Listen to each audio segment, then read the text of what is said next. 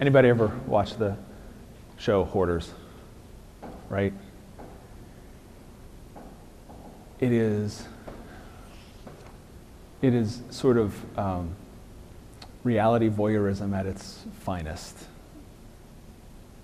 We turn the lens onto people whose lives are really just distraught, who really suffer, and we're entertained by that. That's the way I think we tend to work, period, now, is that we turn the lens onto the extremes so that we don't have to ponder our own brokenness.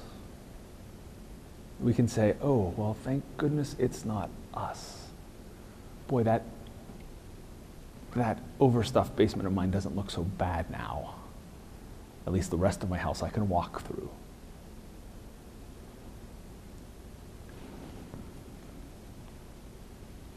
We have a similar risk today, right?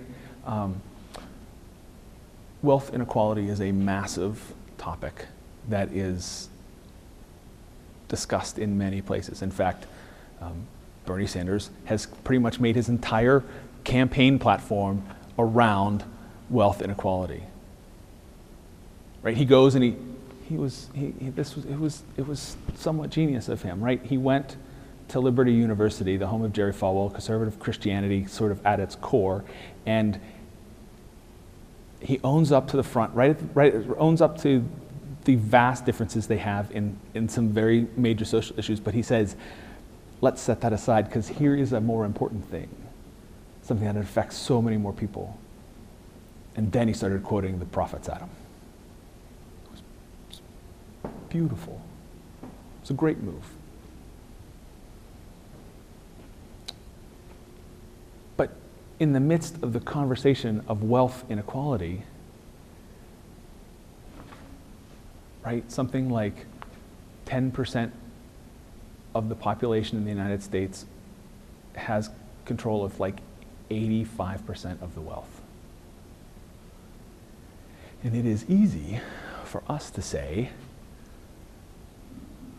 look at them, turn the lens there.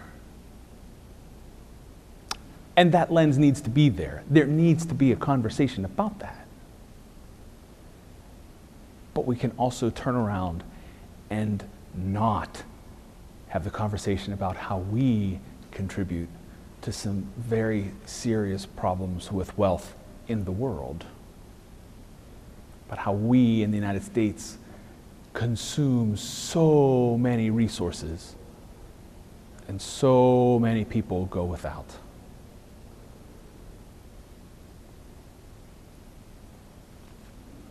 We turn the lens to the extremes so that we need not face the mirror before us.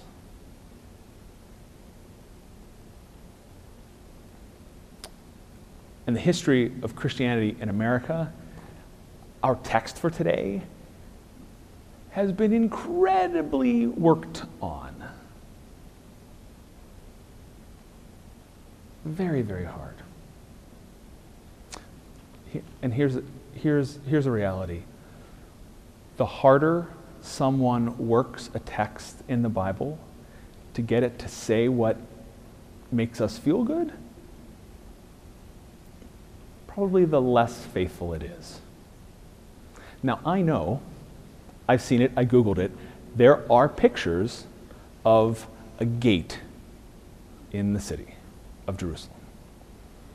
And it kind of looks like the eye of a needle. And so there are folks out there who have preached the sermon that what Jesus was talking about was a gate in a wall that merchants had to run their camels through, and things that fell off were taxed.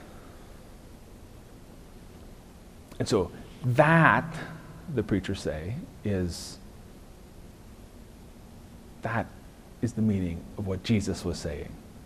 He wasn't condemning wealth. He was talking about the rich merchants who had lots to do. The sad part is, where that interpretation comes from is it's a gloss. Some monk in the 10th century wrote in the side of the manuscript this interpretation. It's a little interpretation that comes 1,000 years after Jesus said the stuff. There's no real historical evidence that was the thing that just wasn't real clear.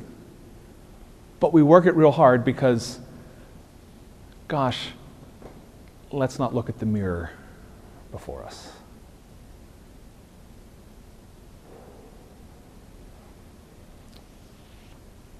So what do? It's easier for the camel to pass through an eye of a needle than for a rich person to enter the kingdom of heaven. Kingdom of God. It's Mark, sorry.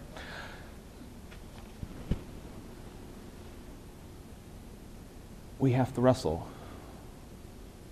with our issues of wealth and the obstacles that can permit for our lives of faith.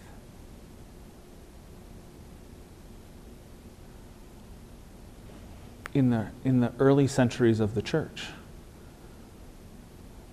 there are people who write extensively about wealth. Now we have people who preach that the gospel brings wealth. Right?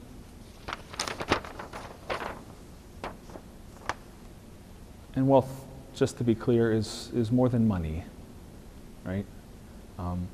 But St. Basil the Great, one of the what we call the Cappadocian Fathers from an area in Turkey, he wrote, "The bread which you hold back belongs to the hungry, the coat which you guard in your locked storage chest belongs to the naked, the footwear moldering in your closet begins to those without shoes, the silver that you keep hidden in a safe place belongs to the one in need." St. Ambrose of Milan, the guy who brought in St. Augustine into the church, says, "The rich man who gives to the poor does not bestow alms, but pays a debt." St. Francis of Assisi from the 1300s, "It would be considered a theft on our part if we didn't give to someone in greater need than we are." St. Augustine, "God has no need of your money, but the poor have. You give it to the poor, and God receives it."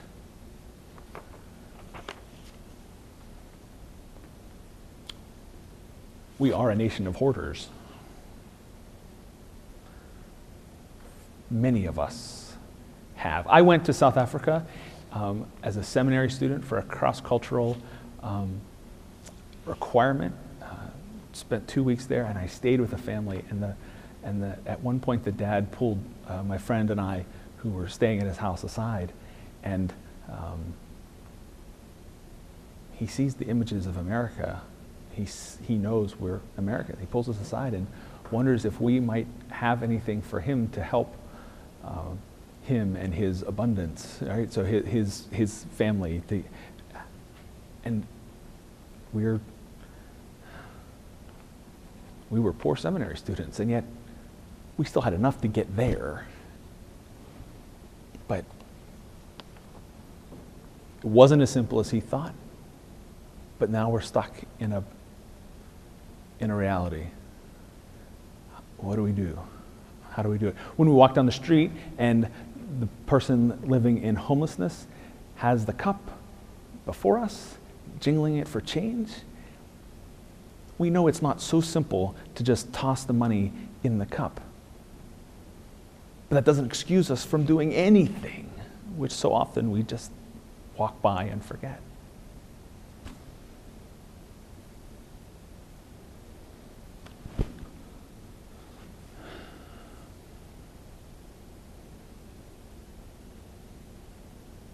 And when we turn the mirror on ourselves, the burden is great. It is heavy. I feel it in my own life as I have a house full of kids who want stuff, and we try to say and build stuff, and yet they still have much. And so many people have so little.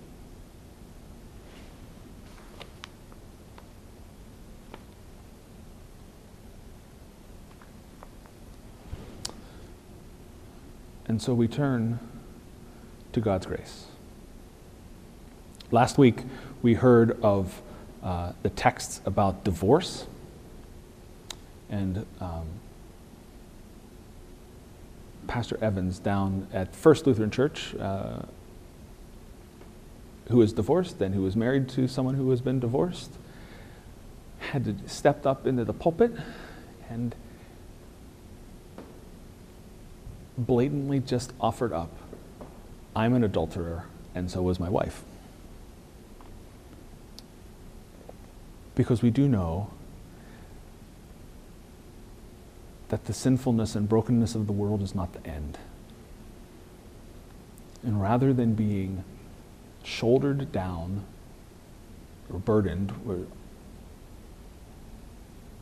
with the great, perhaps, guilt or shame or paralysis at the notion that we can do anything,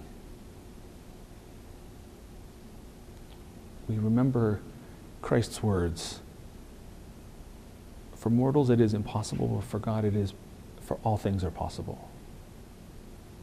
So that the reality that we face in the midst of the brokenness of the world is that we may rely and trust on God's grace. My colleague, campus pastor over at the University of Kentucky, wrote leading up to this day. He says, "The grace of God is free, so that every poor person can afford it, and no rich person may buy it." We may understand the gift that God gives us. God withheld nothing to seek to redeem us and heal the brokenness of the world. We may understand in the midst of that gift that we are free to live out a calling that seeks to bring wholeness in the midst of a broken world.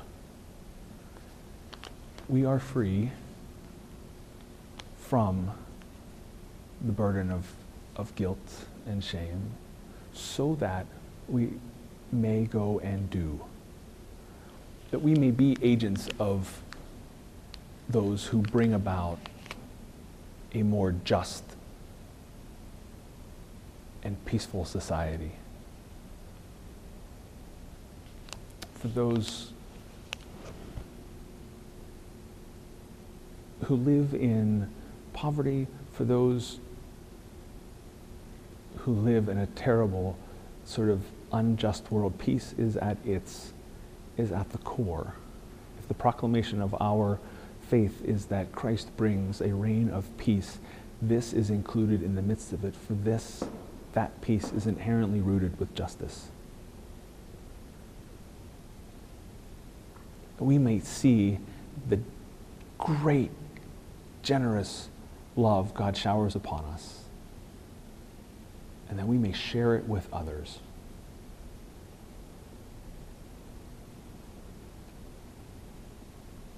We may enter into ways, conversations, and help, but we may also enter into the small acts that begin to break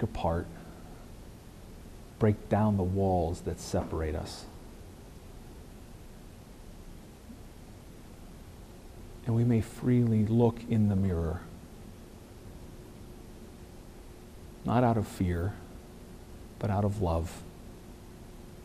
For we know all of the faults that we see in the mirror are things that we may answer through Christ, things that we may address, things that Christ will bring to an end in his reign. Thanks be to God. Amen.